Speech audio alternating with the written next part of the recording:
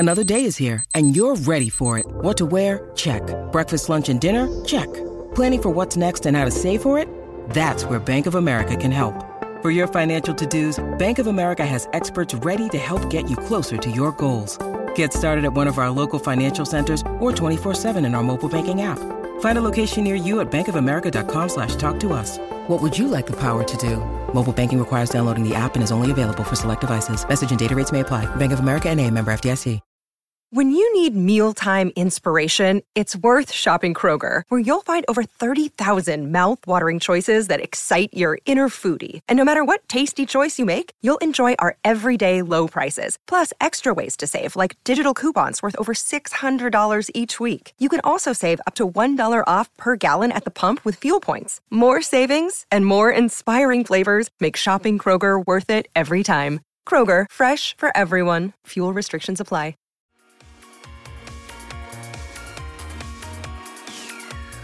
Hi, this is Tony Cottee, and you're listening to the We Are West Ham podcast.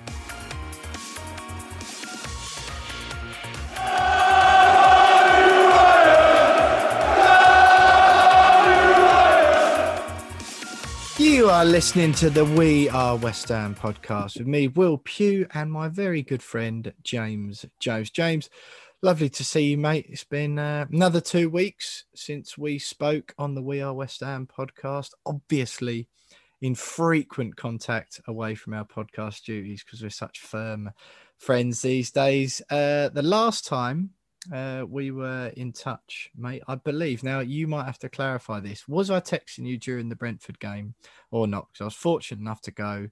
I'd had a couple of wines, and by the end of the day, it was one of those where I woke up on Sunday not remembering who I'd texted and who I hadn't. No, you didn't text me, mate. Got disappointed that you didn't, actually. You must have been texting quite a lot of people. But you just didn't text me. Just rogue people, fine. though, mate. You know, rogue people, when you wake up and then got notifications and you're like, oh, God, what have I done there? Why have I spoken to that person? What a nightmare. Yeah, there was no notifications for me, though, mate, because you didn't text me. So, sorry, mate. Do you want to hear I'm sure you had a great time. It was very enjoyable. Yeah, I was disappointed. I did invite you to come, to be fair. You invited me. Chad phoned me up on the Thursday and said, mate, do you fancy it? I said, sorry, I can't do it. It's Lucy's birthday. Too busy. I have things to do. Yeah. So, do you want to talk about on air the fact that was one of 3 social events I've texted you about doing with me recently, and you snubbed me for each and every one of them. So perhaps it's the insecurity I'm feeling about the state of our friendship at the moment that meant I didn't text you during the Brentford game. 3 events, is it? Pretty sure it was 3. Yeah. The blowing bubbles writers do. Oh yeah. The Brentford game and the Betway Cup. Yeah, I'm sorry, mate. That is 3 events, each and every one. Oh, I would, mate, but Lucy doesn't let me do anything these days. Especially not with life. You. Yeah, married life. No, it's been a strange month. Like, it's one of those, and sometimes you have those months where you've got loads on. And I think it's been a case of Lucy knows that it's still pre-season, so she's like, right, I'm booking in everything now. Yeah. Before the season starts, and it's all just come on top of me, and literally every weekend. I've had mates go and fancy a couple of beers and seen me for a few months. I'm like, sorry guys, can't do it. It's not just you as a mate that I've had to turn my brother down for a couple of meets as well. It's just everything. I'm just such a popular and busy man. That's it. Social butterfly, mate, aren't you? That is the problem. I like how you're like, oh yeah, Lucy's booking me in now before, and you went the season starts rather than before the season starts, and she's having to pick me up from Woodford after I've had 15 pints every other Saturday. Exactly. Yeah. That's exactly it. Fair enough, mate. I think I can let you off. Lucy, an absolutely wonderful lady as well. So I know she's not the type to be dominating your life from afar. Loads of stuff to talk about, mate. Loads of things that have occurred since we last spoke. And we even made a transfer, didn't we? A player who may even improve our first team. Not in any of the positions that we're in desperate need for reinforcements, of course. Alphonse Areola arrived, an excellent pedigree. pretty impressive at CV. I guess we should start there, mate. Plenty of other things to cover, but what did you make of that? And we'll go alphabetical order. It's a good signing. I don't know why we've made it. Like, it baffles me a little bit. It's like, yeah, that's a really, really good signing, West Ham, but it's not the signing we needed to make. I get that with the option to buy next summer, Fabianski's going to be leaving into his contract. He's going to be pretty cheap. I think Areola at 15 million quid, I think the option is. So it does make sense to bring him in, but absolutely no idea whether we go straight into starting 11 or not. I think Fabianski's still good enough to keep his place. But then he was impressive for Fulham last season, wasn't he? So I think it's a good signing. I would have rather of them gone for a striker. You know, bring 5 strikers in before you bring in a goalkeeper. We've already got 5 goalkeepers. I think today we announced that we brought in a youth goalkeeper as well. Yeah, we did. Literally, we've got a goalkeeper to cover every position on the outfield pitch. It's mad. So, yeah, good signing. I'm happy with it. I think he's a good player, but it baffles me that we've gone in for a keeper when we absolutely don't need a keeper yet. Well, James, you know what I'm saying? The last goalkeeper that we loaned from Paris Saint-Germain, can you tell me who that was? Bernard Lama? Yes, it was. Bernard Pascal Lamar. I mean, if he's anything, in that sort of caliber, and I'm talking just cult hero status, but nothing to do really with appearances on the pitch. 97-98 season was when Lamar came, played 12 games for us. Tracksuit bottoms. Love the tracksuit bottoms, don't he? Exactly, yeah. Excellent hair.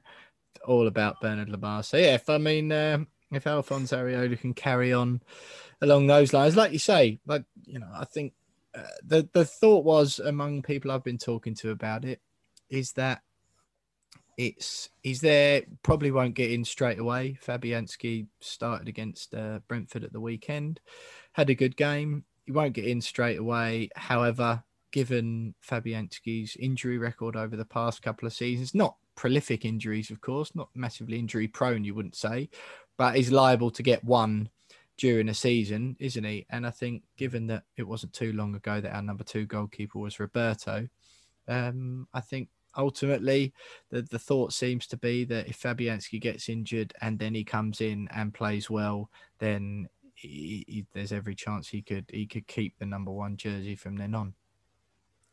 Yeah, no, I think that's a good train of thought. But there's rumours that Darren Randolph has been told that he can stay as well. So I don't know what happens with Darren Randolph. David Martin's never going to leave. He won't want to leave, will he?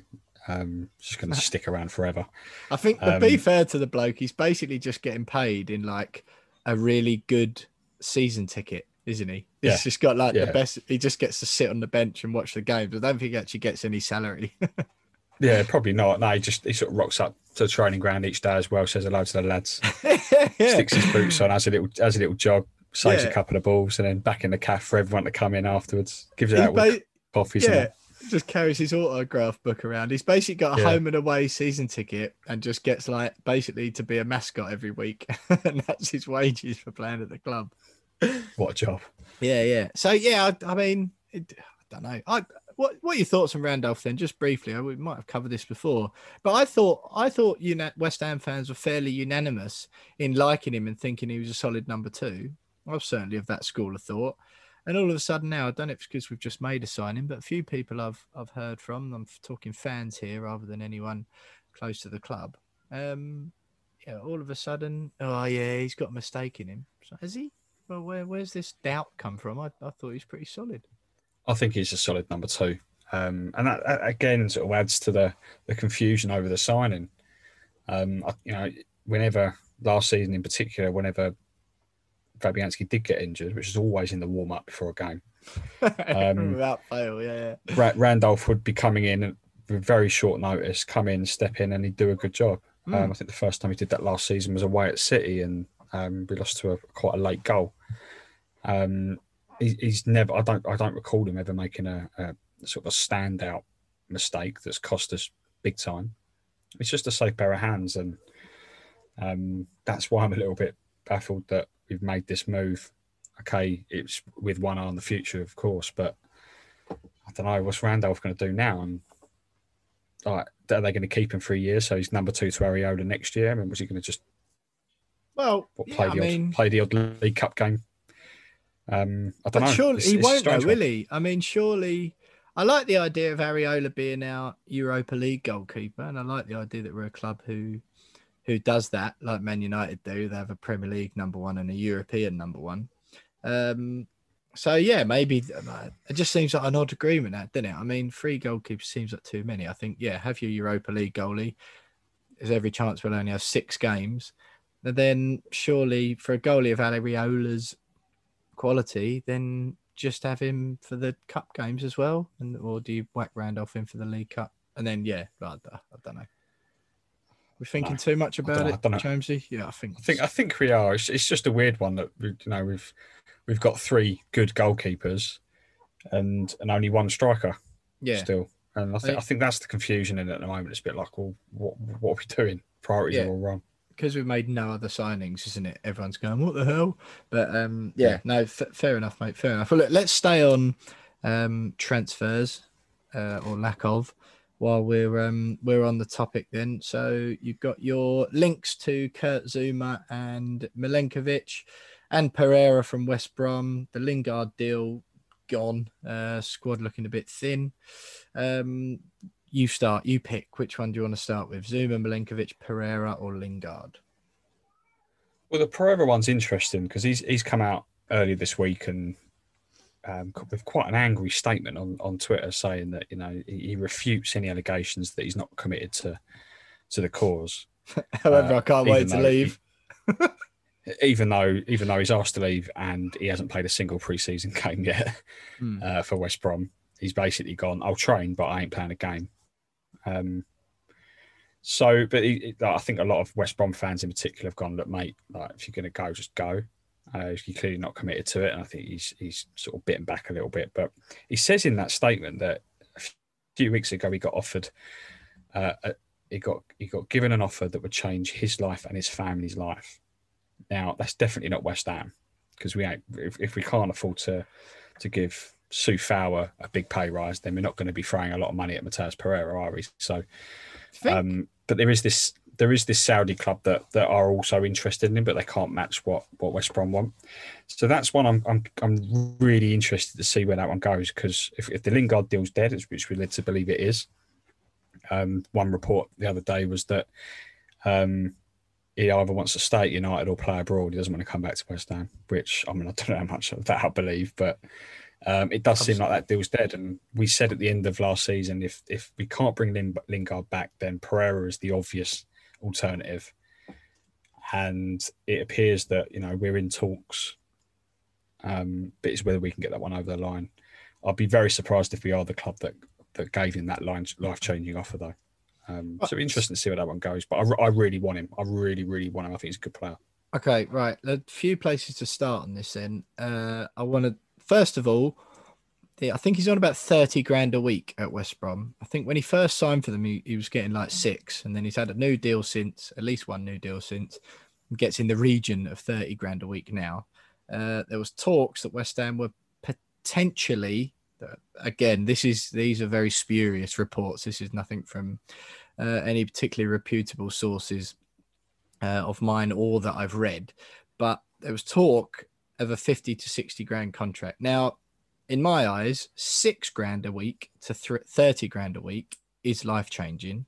30 grand to 60, yeah, that's again double your money, and it's still hugely. I don't know if that particularly counts as life-changing or not.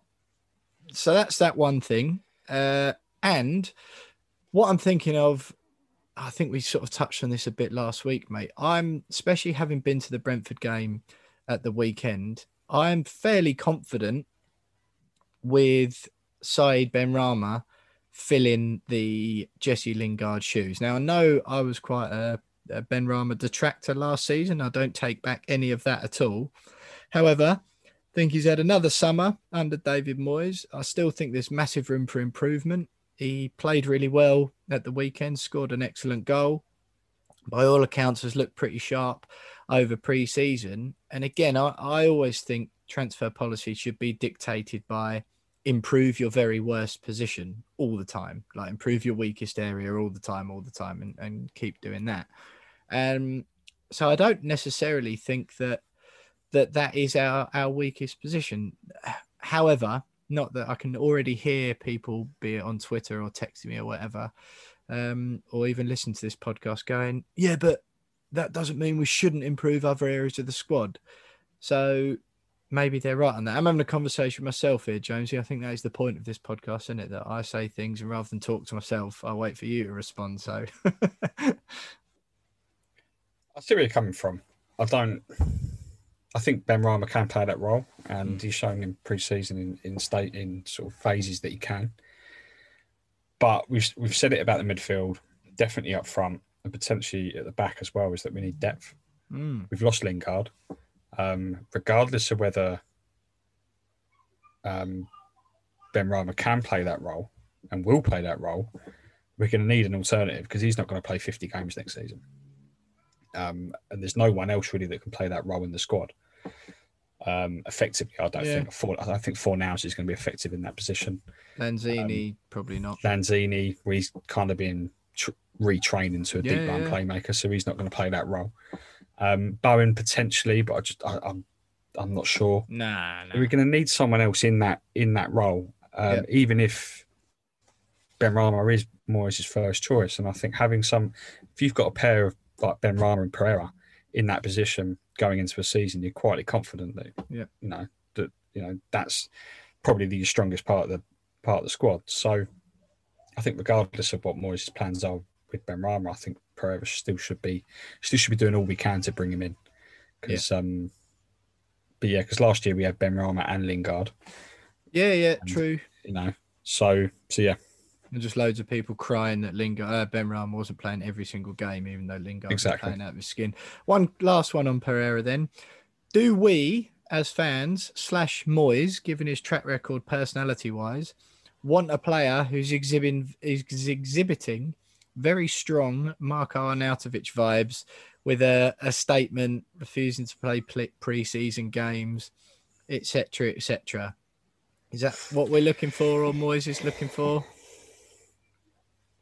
I don't know, because West Brom and Ismail, the new West Brom manager, haven't specifically said that he's refusing to play. It might be that the new boss has arrived and turned around and gone, right, well, you're leaving because you expressed the desire to leave, and fair enough, you're good enough to be playing at high level in the Championship, so I'm not going to play you. We don't really know what the inside story is on that, but he's not played any games. He has asked to leave, which is understandable. So it's difficult to really call it. He said in his statement, he respects the club. He wants the club to get as much money as possible, because he's thankful to West Brom for bringing him to England and giving him his Premier League chance. So I don't know whether he's showing 100% Marko Arnautovic vibes, but I can see why people might view it that way. So yeah, it's a difficult one to call on that front. Yeah. But to be honest, I got about a third of the way into the statement and the grammar was annoying me, so I closed it. Yeah, it's terrible, isn't it? I mean, it is, of course, his second language, and he'll undoubtedly be far more multilingual than I am, but it was getting on my nerves a bit. I was like, just get your agent to have a look. Don't just put it through Google Translate and whack it up in fancy font. That's not going to make me overlook the fact there's glaring commas that should be in there somewhere. Right, next then, James, we'll see what happens with that one. But you have convinced me that we can, that we should have more than just say Benrahma, because he's certainly not 50 games. Not going to play 50 games this season. So convinced on that one. Nikola Milenkovic. Apparently West Ham made a £14 million bid for the Fiorentina defender. He's Serbian, usual sort of stuff. 23 years old, a lot of time left. Apparently we made a bid for him last summer of 23 million. And we've decided he's worth 9 million less than that 12 months later. What's your thoughts about that one? I don't know a great deal about him. I've done a bit of research since you started being linked with him last month, I think it was, and he's got a lot of potential. He's a ball playing centre half, which we lack. I I think we do lack a ball playing centre half, so it's good that we're looking to bring one of those in. I think Zuma's another one that we were looking at as a similar player. I think Milenkovic has probably got a little bit more potential than Zuma, and it'd be a hell of a lot cheaper. But yeah, I mean, I don't know a massive amount about him, but all you got to do is Google him. Don't go on YouTube and watch highlight reels because that's only going to make him look like Maldini. But if you read the articles about him, read the Serie A expert stuff like that, apparently he is the real deal. But then that makes me wonder why, if he's coming to West Ham for what, 14 million quid, why isn't he going to a bigger club for a bigger fee? I don't know. But he's young, he's got potential, and he plays his style of play is something that we need in defence, I think. Yeah, well, your absolutely outstanding advice there about how to research a player. Just Google him. Well, I've done just that, James. And I can tell you from the first article I've looked, Milinkovic is big and strong, tenacious in the tackle and dominant in the air. Very similar in playing style to Nemanja Vidic. I don't know how much of a ball-playing centre-half he was, but 28 Serbia caps. And again, Serbia no slouches, a reasonably decent international outfit. We've seen with our Czech international stars, it's sort of obviously Czech Republic slightly better than Serbia, you'd suggest. But ultimately, yeah, you know what though, James, you mentioned it there. I have absolutely fallen in love with the idea of signing Kurt Zuma, only because of his prowess from set pieces for Chelsea last season. He was a fantasy Premier League dream with goal upon goal upon goal. We all know how lethal West Ham are and were last season under David Moyes from set pieces. I think who cares what he's like at the back? If he nods 15 goals a season, which will probably be the same as our one centre forward does, then sign him up. But maybe that's David Moyes' plan, is that bring someone like Zuma in. And with his set piece plan, he could be the first player to score 20 or more Premier League goals in a season for West Ham since, I'm pretty sure, Marlon Harewood, maybe John Hartson. So, maybe that's the plan. Bring Kurt Zuma in. Suddenly you've got a 20 goal a season player, because we've struggled to sign one, haven't we, for a very long time. Exactly, mate. Well, apparently, though, Zuma said to have his heart set on a deal, according to the Daily Mail. That one is Chelsea want around 25 million for the Frenchman. West Ham are willing to pay up to 20. That final piece of information, West Ham prepared to pay up to 20, is from Sky Sports, and we know that a lot of their information does tend to have quite a board-friendly leaning, doesn't it? Lots of transfer stories regularly coming out of Sky, and quite a few Sky journalists have obviously got reasonably close contacts with board level at West Ham, as opposed to perhaps some other journalists who get more of their information from agents and stuff. So I don't know. So if you had to pick, then James, who are you going for, just for what they can bring to the team and overall value? I think you make a good point about Zuma and his aerial threat and his Premier League experience. But I quite like the idea of Milenkovic. I think he's a little bit younger. I might be completely wrong there. I haven't got the data in front of me, but yeah, and I don't know. It's quite a cool name, isn't it? It is a cool name. Yeah. I think summing up, I don't think I'd be too fussed either way. No. I think it would be good to have another centre half in the squad now Balbuena's gone. Yeah. There's still a lot of question marks over whether Moyes for 100% trust Diop. Yeah. And Ogbonna and Dawson are sort of well into their 30s, so it makes sense to bring a centre half in. And given the amount of games we're going to play, we're going to need to rotate quite a lot in that position, I think. Yeah, I agree. I must admit, though, if I had to pick, I completely disagree with you, by the way. Kurt Zuma has got to be the coolest name there is, I think. Yeah, I suppose so. You know what I mean? Milinkovic, I agree. Yeah. Milinkovic is cool. Milinkovic just rolls off the tongue, though, doesn't it? It's nice to say. I'd say Milinkovic is about a 7 out of 10 on the Danny Zuko scale. Danny Zuko probably being the coolest bloke who's ever walked the planet. Granted, he's not real, but you get where I'm going with this. And I'd say Kurt Zuma that's got to be a 9 on the Zuko scale, I reckon. 8.5. Given, by the way, that Craig Dawson that's got to be a 2, isn't it? That is a dead name right there. Yeah, I'll give you that.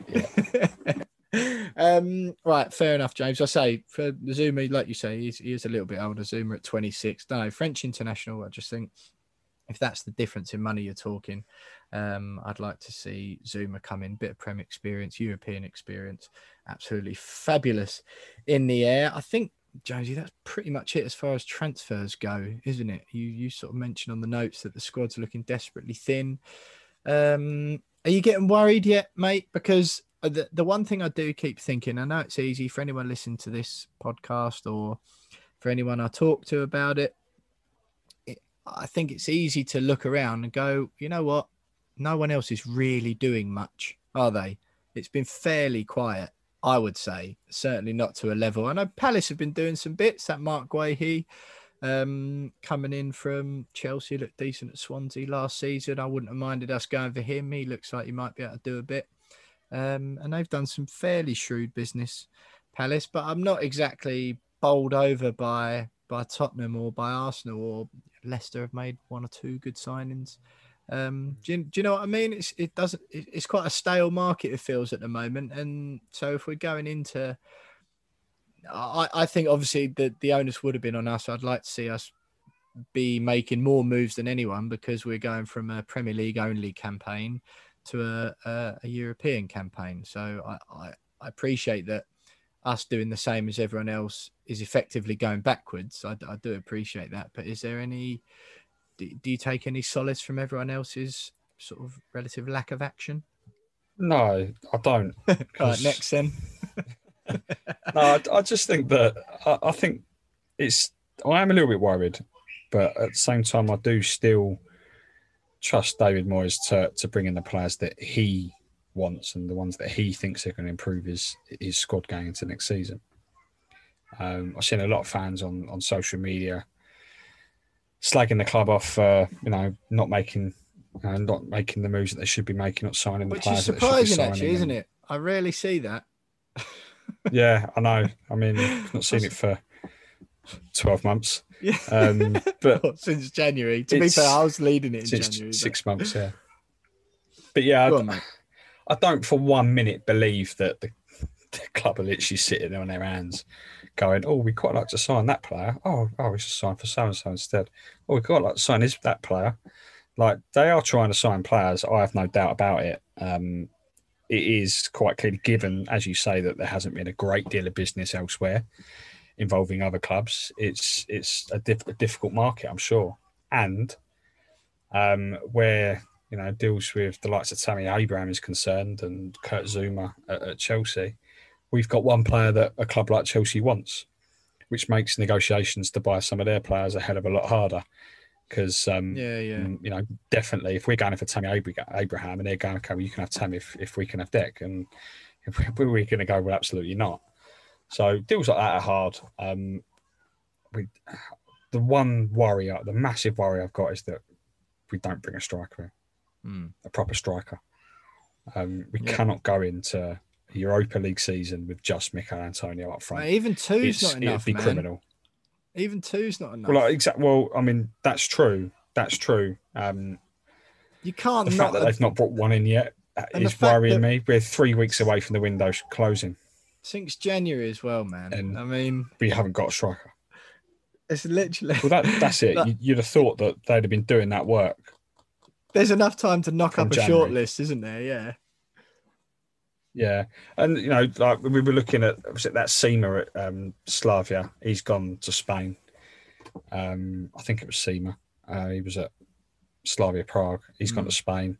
That Yaremchuk, who did well for Ukraine in the Euros, he's gone to Roma. I think I might be wrong, but he's gone elsewhere. He signed for someone else. So we're missing out on all these targets. Apparently, Tammy wanted to come to West Ham, but now Arsenal are interested. So now he wants to go to Arsenal. He doesn't want to come to West Ham anymore. I understand that.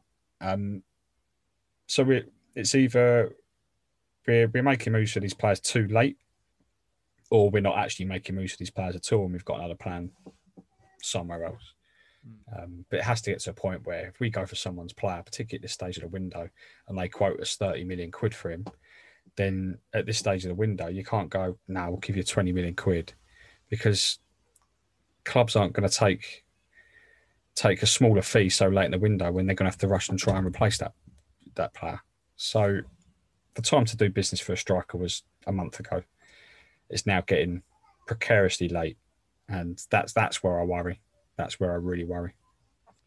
Yeah, I'm with you. I mean, the striker thing, I don't know, man. I don't know. I mean, obviously there's more. Well, you'd hope there's more to it, but honestly, from January, it was such a criminal offence not doing it in January. And whether or not it came back to bite us is up for discussion. There is that view that, well, we might have finished Champions League if we'd have bought someone else in, because we obviously did lose out, didn't we? We lost Mikel Antonio for some games after January, which was inevitable and will happen again. Credit to Antonio, though. He looked really sharp against Brentford. He looked really sharp and really fit and really lean, and he looked like he'd had a good old rest, and he looks back to his mean, lean best. I must admit, I was, but the striker's so the obvious one, isn't it? A striker and a centre midfielder. I mean, it's nice buying a goalie. It'd be nice buying Pereira, but you under any good work and any positivity that is gained by bringing in Pereira or Areola is undercut and undermined drastically by not bringing a centre forward and a centre midfielder.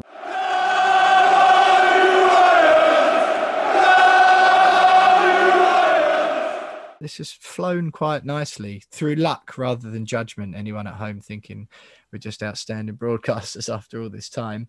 That centre midfield spot, Jonesy, you've written Connor Coventry down in the notes, and I've written Manuel Lanzini, both featured at Brentford on the weekend. Manuel Lanzini looked really good. He spoke after the game really positively about the new position. He's saying it means he gets more time on the ball, more touches of the ball, and ultimately it sounded like he was just pleased to play some more minutes of football in a West Ham shirt. Positive from that side of things. I am concerned about him having the lack of physicality when the opposition teams have got the ball. I appreciate that there's the argument, as we saw last season, that he'll only play against the weaker teams where the defensive onus on him is much less, and he's just used to pick the ball up and transition it really, really quickly, and he can join in attacks. And I like that. I think it was Burnley away, where he was absolutely outstanding, and it was like the first time he played it, and he was brilliant, wasn't he? And so that bit's fine. I just worried when he was there on Saturday a couple of times defensively. I thought, you're going to be in trouble against against some quick, powerful defenders. Basically, he's very slight, and for him to be playing in quite a deep lying midfield position, I think he will lack a bit of physicality defensively. But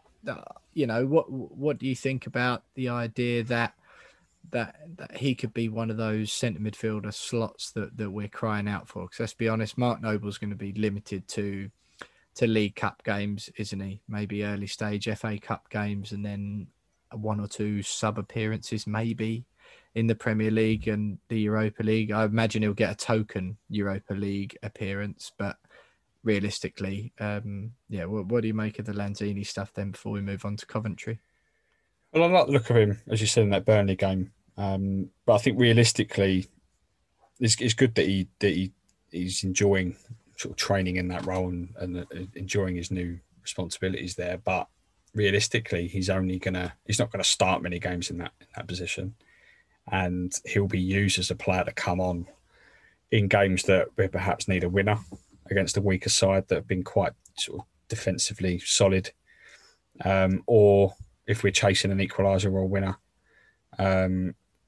if we're dominating possession but sort of can't find a breakthrough, then you bring him on in that deep line role. A little bit more creativity, get him on the ball a lot more, and he can change games in the last 20 minutes from that position. That's why I'm less worried about his physicality, because very rarely this season is he going to be required to do that for 90 minutes. He's going to be a final 20-minute player when we desperately need a goal. So Lanzini, sorry, yeah. Yeah, Lanzini, yeah. So given his creative nature, I think that's how he will be used in that position, sort of from a deep line position, so that we don't lose a great deal of shape even with him on the pitch, coming on for the last 20 minutes. But he'll have a little bit more about him than, say, I don't know, Declan Rice or Thomas Souček. So, yeah, I'm not so worried about that because he won't be required to do it for 90 minutes against United at Old Trafford, for example, unless we've got loads of injuries, which is inevitable at some point of the season. Yeah. And he is then forced to play the 90 minutes, but it's what transfer window's for, isn't it?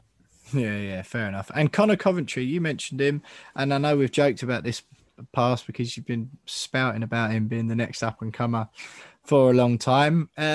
Played against Brentford on Saturday. Really good, mate, to be quite honest. I was expecting to take a few notes, see him look League One at best, and that I'd be able to rip into you about it. He looked really composed. I mean, nothing sort of spectacular, but nothing glaring either. He looked like a more than, accomplished Premier League midfielder. He got about quite well, sprayed the ball around quite nicely, pretty composed with his passing. Again, nothing majorly adventurous, but all in all, I thought held his head up high and gave a reasonably efficient account of himself. 6 to 7 out of 10, I would say. Certainly no real negatives to say. Well, he's been like that all pre-season. So it is quite surprising to read the reports this week that the club are willing to let him go out on loan. If they're not going to buy another midfielder, you can't then just rely on Lanzini and Noble as your backup to Souček and Rice. It makes so much sense to have a player like Coventry in and around the first team squad all season. Give him the first 2 minutes when, in the cup games, maybe in the Europa League, depending on who we draw. Give him the odd Premier League appearance. I don't see the logic in sending him out alone. Yeah, he needs minutes to develop. It's the player that he could be. But why not give him those minutes during the season as a backup midfielder? We're going to need a backup midfielder. And it baffles me that he's proven in pre-season that he can play to a good enough level to play that backup role within the squad. And apparently they're just going to ship him out on loan to Peterborough to play in a relegation battle in the Championship, and it's all a little bit weird for me. It just doesn't make any sense unless they've got a central midfielder lined up that he's bringing in. But even then, that kind of like, well, why don't you give the youth player a go? For me, it doesn't make sense. You've got a player there that can step in. Look what Declan Rice didn't have a loan spell. I'm not saying Conor Coventry is going to be as good as Declan Rice, but he didn't have a loan spell. And then look what happened. He got given minutes, and now he's the player that he is. Give Conor Coventry minutes at the highest level, gradually bed him in, and I have no doubt they'll be able to fulfil his potential. That potential isn't going to be, starting in, European Championship finals for his country and, being linked with £100 million moves to the Champions League clubs. But I think he can do a job, and it's disappointing that he's not being seen to be trusted to be getting those minutes this season.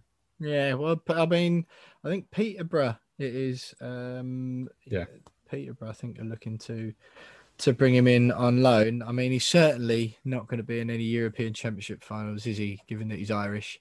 Well, he's represented. Yeah. To be fair, mate, he's represented Ireland at youth level, hasn't he? So I don't believe he's got a senior cap yet. No, he hasn't. He hasn't got a senior cap yet, so he could just do a Declan Rice anyway, couldn't he? I was going to say maybe he literally is the next Declan Rice. Yeah, he's just seen his career path and thought, oh, that's what all the top English central midfielders do now, just like Grealish as well.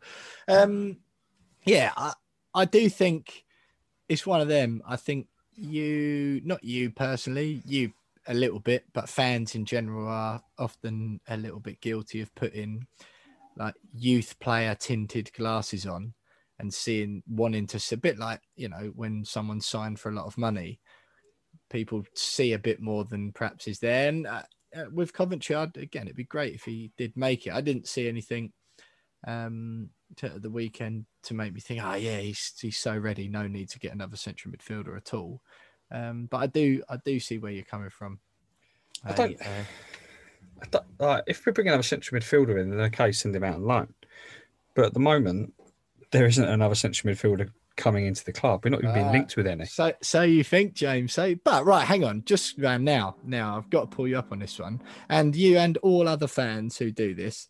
When you say we're not being linked with any, right? As soon as West Ham get linked with anyone, there's just a torrent of abuse. Oh, we can't do any business behind closed doors. Even if it's not that shout, then it's, this is just stories being leaked by the board to make us think that we're being linked with people.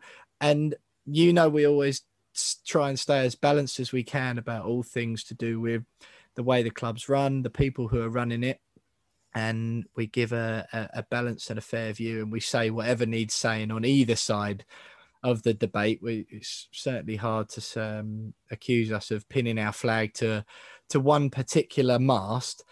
However, in this instance, and it's a line that's come out of the club before that I've previously hated, there is a bit of a damned if they do, damned if they don't with stuff like that, isn't there? Because when we're linked to the only remedy to it is to make signings, is to have players holding the shirt up, having signed for West Ham. That's the only remedy, isn't it? Because if we're linked with people, they get criticised for being like ridiculous stories that aren't true and leaking stuff to the media.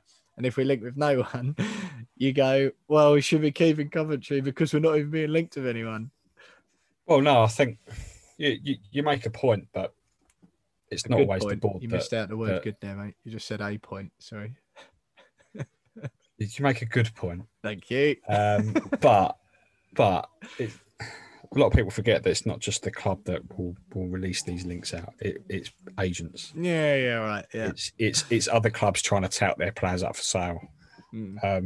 So people can't be asked to use West Ham for that anymore. Yeah.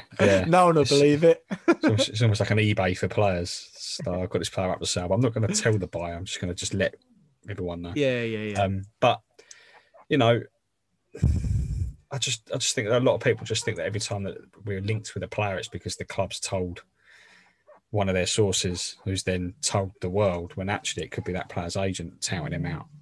Yeah. And often is the case is that an agent will go tell his journalist mate, oh, by the way, my player has had contact with XYZ, when actually only Z's been in touch and X and Y are just so to build the price up. But my original point, which I still stand by, is the fact that not even that's happening with central midfielders for us, right? Like, not even agents are going, "Oh, West Ham interested in my client." Like there's just no earlier on in the summer, it was we were interested in Alex Crowell. He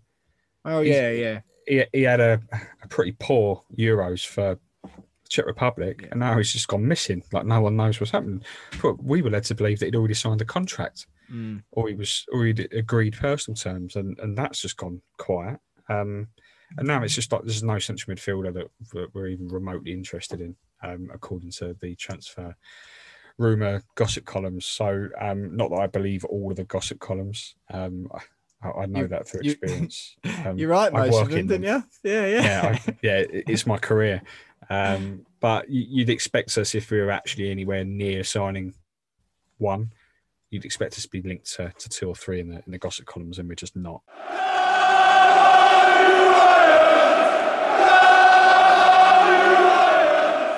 What do you want to do? I'll give you the choice. An overall review of pre-season.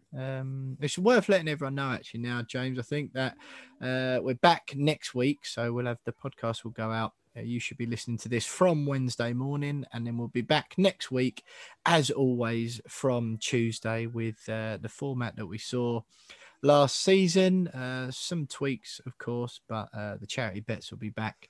The opposition views, some of the excellent guests we've had, former players, esteemed journalists, etc.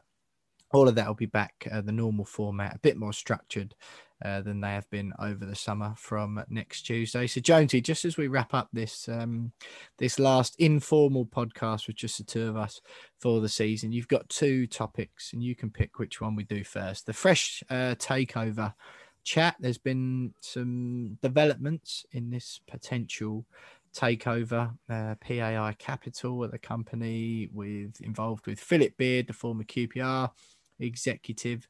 We can do that, or we can just do a general summary of how you think pre-season's gone so far. Worth noting on that note as well, James, that Declan Rice has been pictured back in training today. Fair play. Harry Kane has decided that he does not want to be at Tottenham anymore. Trophy shy Tottenham Hotspurs, so he's not bothered turning up for work. But Declan Rice, like the West Ham loving professional as he is, has been pictured in pre-season training. Says a lot about the man, doesn't it? Exactly. No, that's all I'm saying.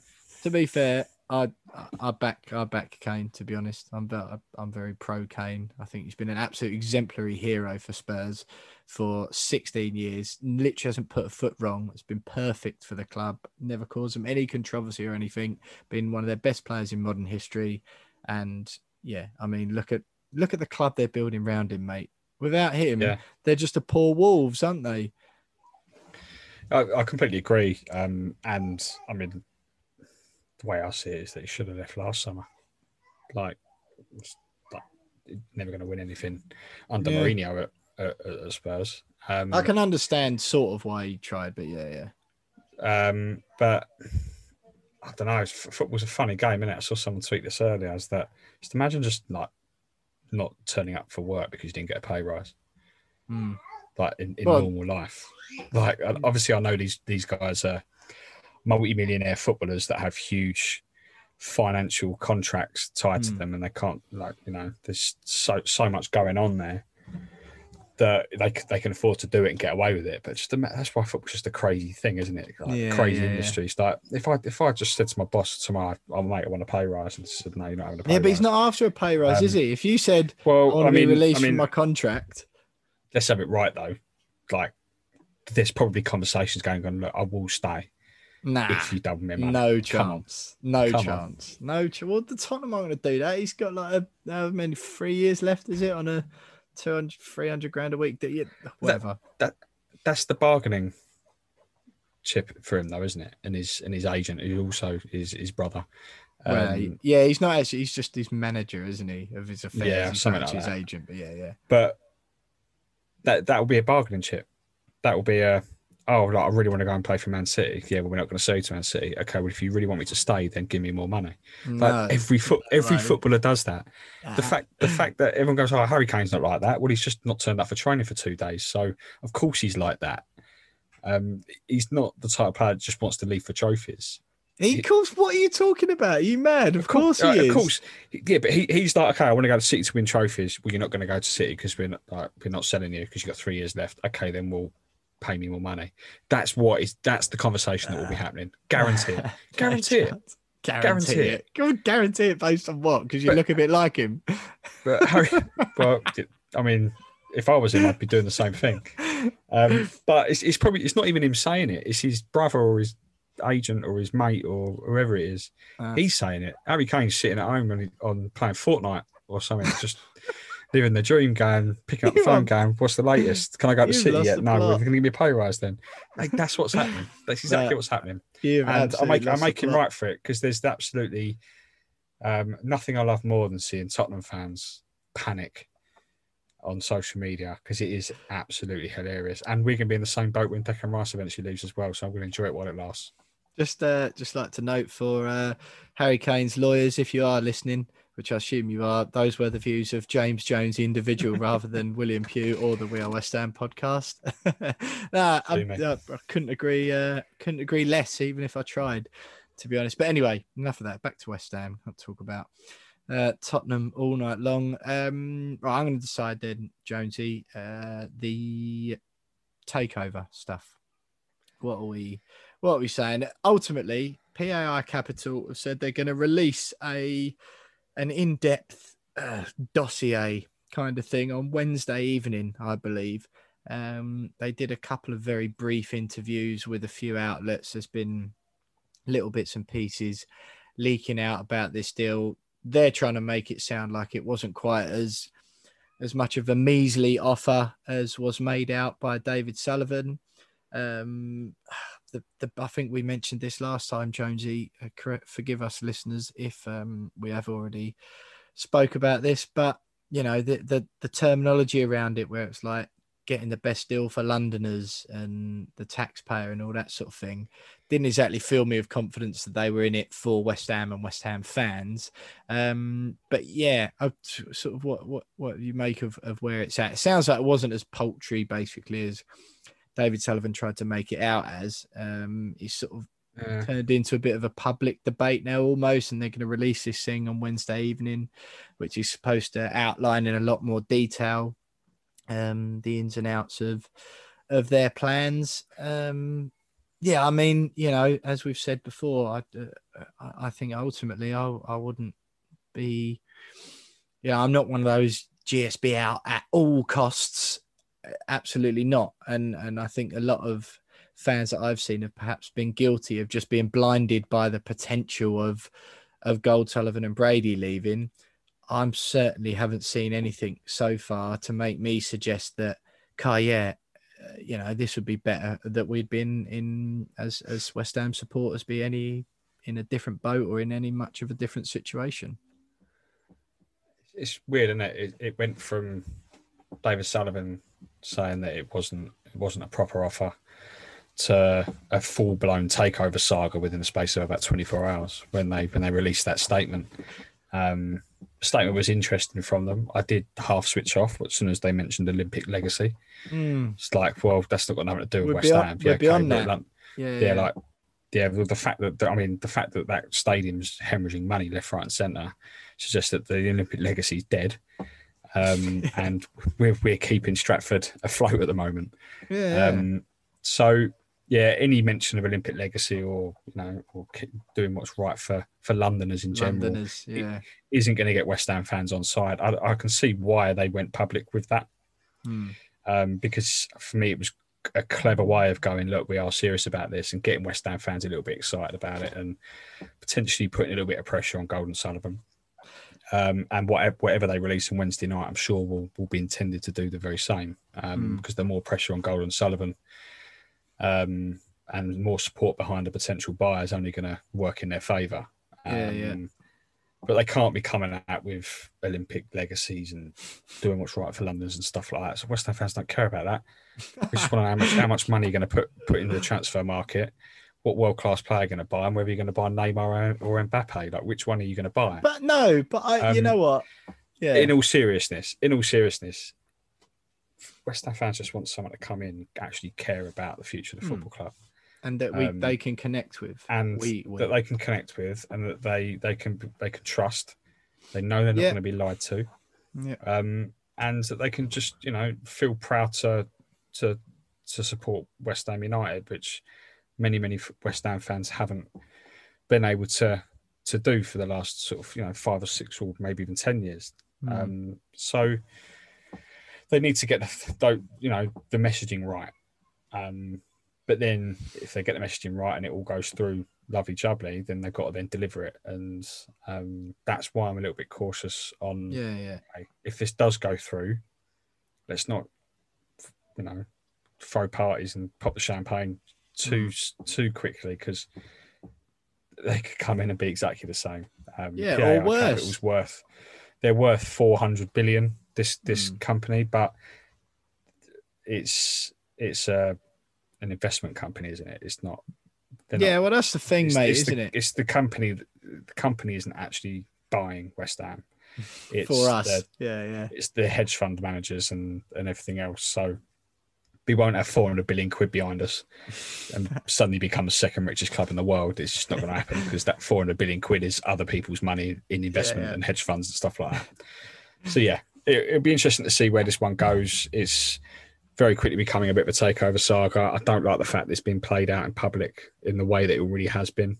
Mate, I'm sorry. Whoever ends up buying West Ham off David Gold and Sullivan, if it's going to be a public fight, of course it is, mate. Yeah, of course it is. You're joking. They're going to want one last swan song, aren't they? They're going to go out swinging. Publicity. I just think there's no chance, is there? If not be funny, if it was such a derisory offer in the first place, this bid, then there'd have been no need to comment on it, would there? Like, it's 500 million quid. if PAI Capital hadn't made it like public, which they didn't seem to have, like the original story seemed to have come from West Ham have turned down an offer. It seemed to come apparently the offer was 500 million, not 400 million. Right. Okay. So, and apparently that was what David Sullivan had said that he wanted for the club. So the fact that he's come out and criticised there, even though it's exactly what allegedly that's what he'd asked for, it's all a little bit weird. I think there's a lot more going on behind the scenes that we don't know quite yet. I think on Karen Brady's website as well, forgive me if I'm wrong, because I haven't seen this for a while, but there's mention of them having rejected offers of around 800 million plus for the club before. So I'm not so sure that that's the figure that David Sullivan's actually after. But I mean, like I say, apparently this PAI Capital are releasing some dossier on Wednesday evening. So keep your eyes peeled about that. We'll do what we can, as always. Worth listening as well. Obviously, don't mind bigging up other podcasts, but Kieran Maguire, football finance expert that we had on, friend of the podcast, who come on last season, was absolutely brilliant to chat to us. He does the Price of Football podcast, and this week he done a pretty decent episode on he spoke about the West Ham, the potential ownership right at the beginning of that. So have a listen to that if you fancy, after listening to the full We Are West Ham podcast, of course.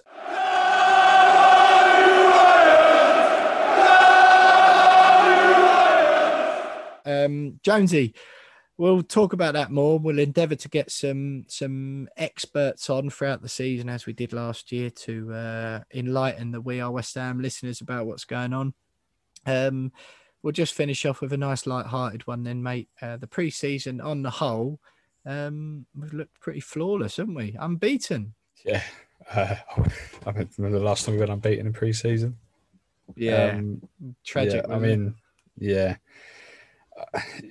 It's encouraging that it seems like, given that we've had an even more threadbare squad than we have when it's full strength. You know, Souček and Coufal came back only 2 weeks ago. Haven't played yet. Declan Rice only returned this week. Ogbonna's injured again. So we've not had a full squad, but it seems like David Moyes is still getting the best out of the team, implementing his system quite well, training a few players in some new positions. So you have to look at it as been successful. Battered Celtic 6-2, which has got to be the shock of pre-season, really. I mean, they were very close to full strength because they were playing Champions League qualifiers. Yeah, but they're League One quality.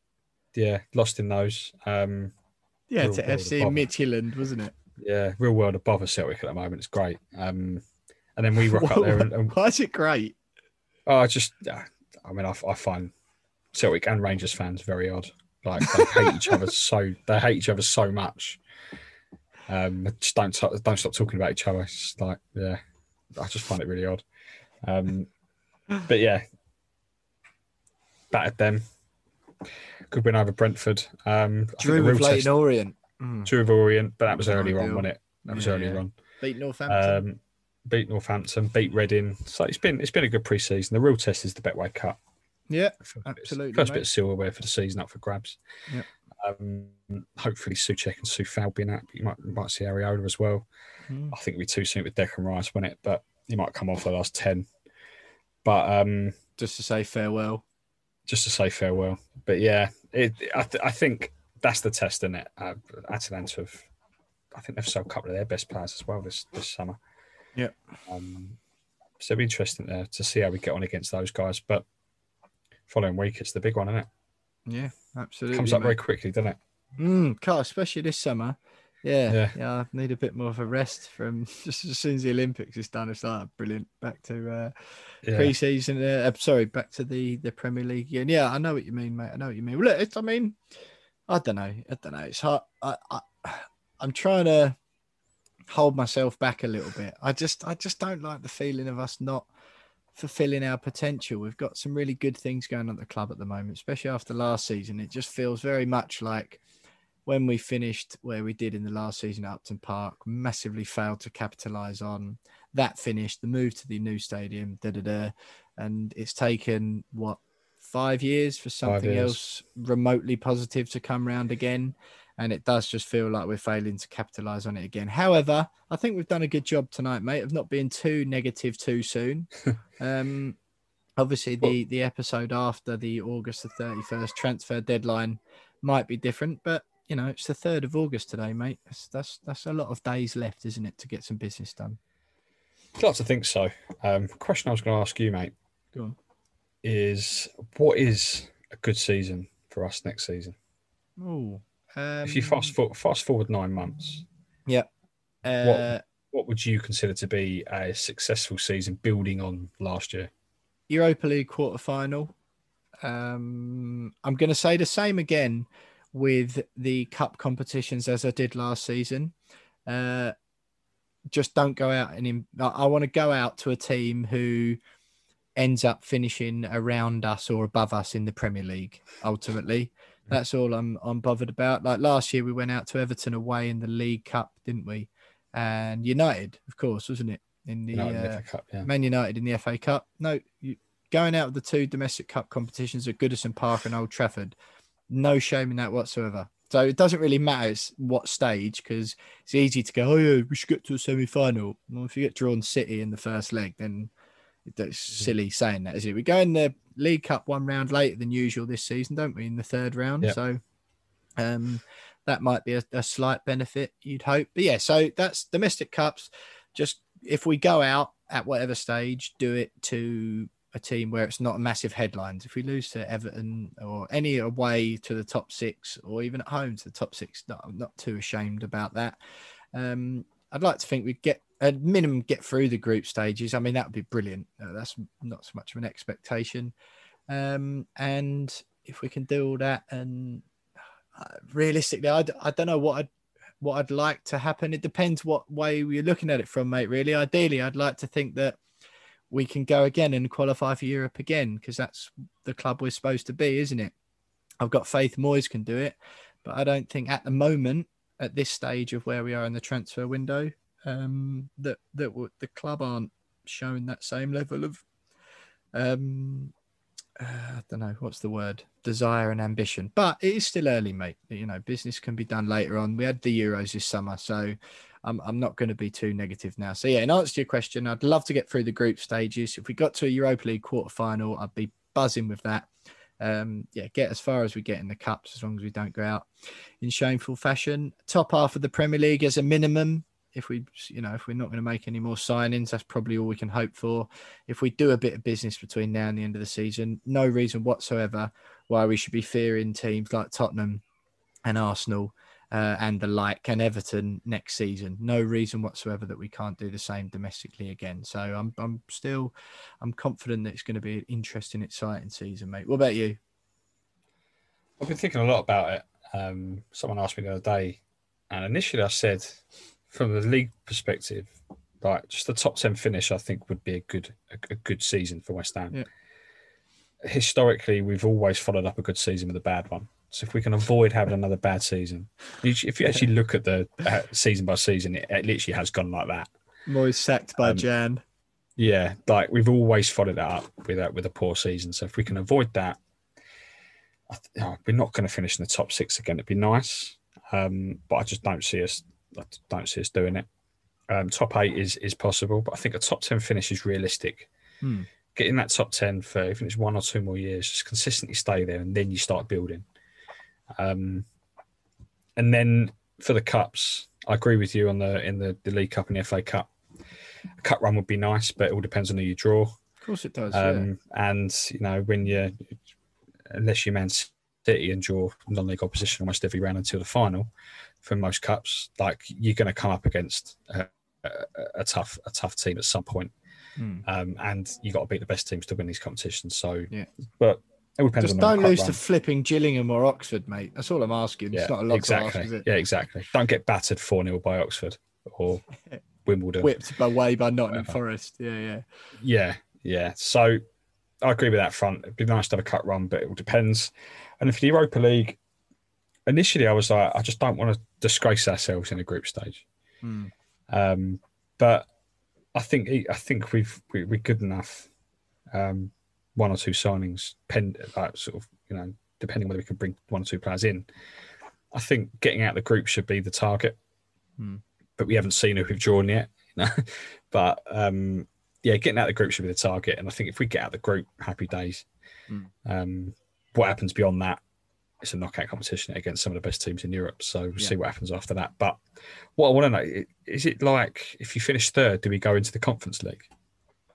Blimey, you've put me on the spot there, mate. You know, in the Champions League, where if you finish third in your group, you get to have a little go at the Europa League. I don't think so. Nah, I'm pretty sure that if you get knocked out the Europa League group stage, you're just out. I tried to look the other day, right? Just something to do with work. And I was looking through the Europa Conference League stuff, just like when Tottenham's fixtures start for that in like 19th of August, I think it is. Yeah. Mate, what a confusing competition that is. There's playoff round 1, then it goes to like groups, then there's another little random playoff, and then a couple of knockout bits for some teams, and then a group. It is absolutely mind-blowing. So, unfortunately, you've put me on the spot a little bit there. I don't believe so. But if I'm proved wrong, or anyone who's done a bit more research into it than I have might be able to argue. I'm just trying to frantically Google, James, but no, I'm pretty sure. I'm pretty sure they don't. I don't know if I'd want to be fair. So it looks awful. Yeah, I mean, it does look terrible. But yeah, so I mean, it would have added another little twist to potentially what we could go and achieve, because you finish third in your group, go into the Conference League, you've got to shout out silverware in my book, because there are some questionable football clubs. Yeah, questionable football clubs aside from Tottenham and Roma in that competition. So, but I'd like to see us get out of the group. Mate, sorry, look at this, right? I've just tried to Google it. It's just an impossible task to Google at such quick notice. In all, 184 teams will be involved over the course of the season, including at least one from each of the 55 associations. I mean, hang on. And 46 clubs transferring from either the UEFA Champions League or Europa League. Oh, no. Isn't that qualifiers, though? Because, like, I think if you lose your Europa League qualifier, you go straight into the conference. It's like the Champions League. Like Celtic are now playing Europa League qualifiers rather than Champions League qualifiers. Right. Okay, I'm with you. All right.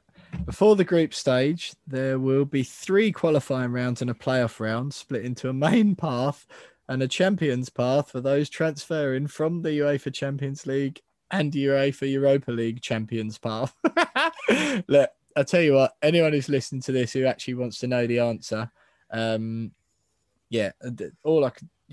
anyone who wants to know, 10 teams eliminated in the UEFA Europa League playoffs. We're not in the playoffs, are we, James? So no. I'm assuming that means that, I don't know. Basically, I don't think so. And if anyone who's listening wants to know, find out yourself, I'm afraid, because this is too much of a headache for a competition we're not even in.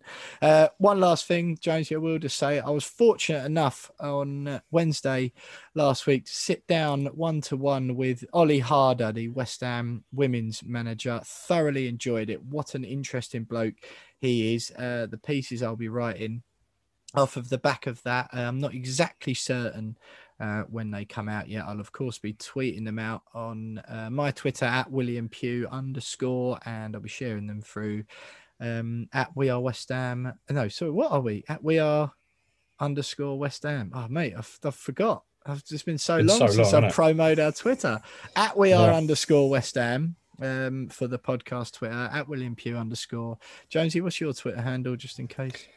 At by James Jones. At by James Jones. There you go. I assume you'll be sharing out my Ollie Harder interviews when they come with.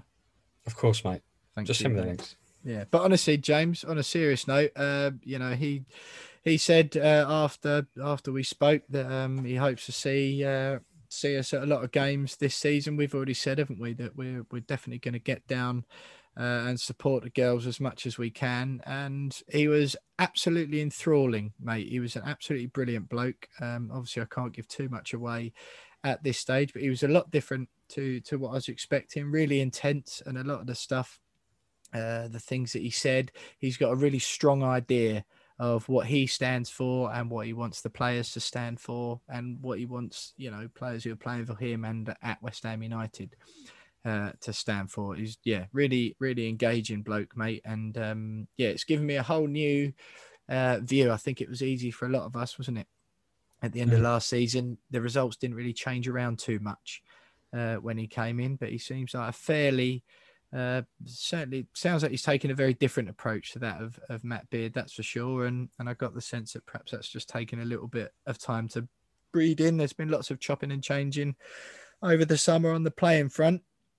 But so there'll be a couple of interviews or a couple of pieces that will be coming out off of the back of that I'll be sharing. So keep an eye out for those. And I'm hoping obviously we'll be able to divulge a little bit more about what he said and do a little bit of analysis on it once they come out, Jonesy. So that'll be in the next couple of weeks. But very much the We Are West Ham podcast still fully behind the West Ham women's team this season. James and I will be getting down to see a few games. Hopefully a few of you will as well. Jonesy, I think that's it. I know this isn't a proper Zoom meeting like they do at work, but any other business? No, I don't think so. Just the next time we speak, we might have some silverware in the Betway Cup, so that'd be fun. But other than that, mate, just looking forward to the start of the new season, with or without any new faces in the squad. Just looking forward to getting back into it, and cannot wait for my first game back over there. I've not been since that last home game before COVID against Southampton. So I'm just buzzing now. I'm really itching to get back over there. And I mean, since the last time I went to watch West Ham at London Stadium, I've been there and scored there. So leave it out. Oh God, how I'm looking forward to that in. I'm looking forward to getting over there and watching them from afar this time around. You're probably in the last 3 people to score at London Stadium, Jonesy. Yeah. Absolutely horrendous. That's got to be the last time. I think that's it from the start of the new season. Next season's a podcast proper. I don't think you're allowed to mention it then because it's very much last season and we're a podcast that looks forward, not back. We'll see. Well, look, I'll be at the Betway Cup on Saturday, once again representing the We Are West Ham podcast on my own, without James Jones, despite the several offers. It's getting a bit beggy now, me texting him going, James, do you want to come out on this day with me and go for a beer? Just keeps on saying no because Lucy's got him doing something. But Jonesy, me and you will be able to go and have a few pints once the season starts again, and just a bit more football like the old days. I hope all of you who are listening are looking forward to it as well. I hope your lives are looking a bit more normal, and I hope you're looking forward to the season as much as we are. We're going to try and sort something out at some point once it's all become a bit clear how games are going to work, where we can all have a beer together. For those of you who are match goers, if you so fancy, we'll give you some details. It'll be a few weeks, maybe a month or 2 into the season once it's all up and running.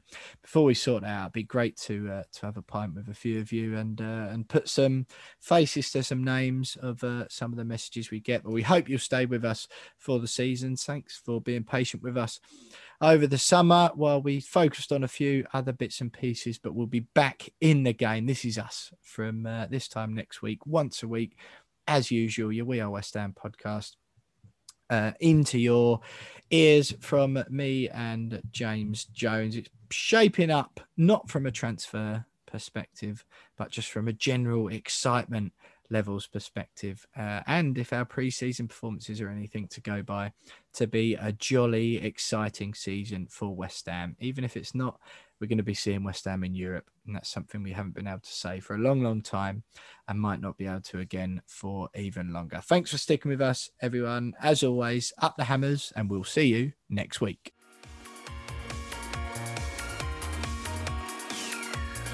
Hi, this is Tony Cottee, and you're listening to the We Are West Ham podcast.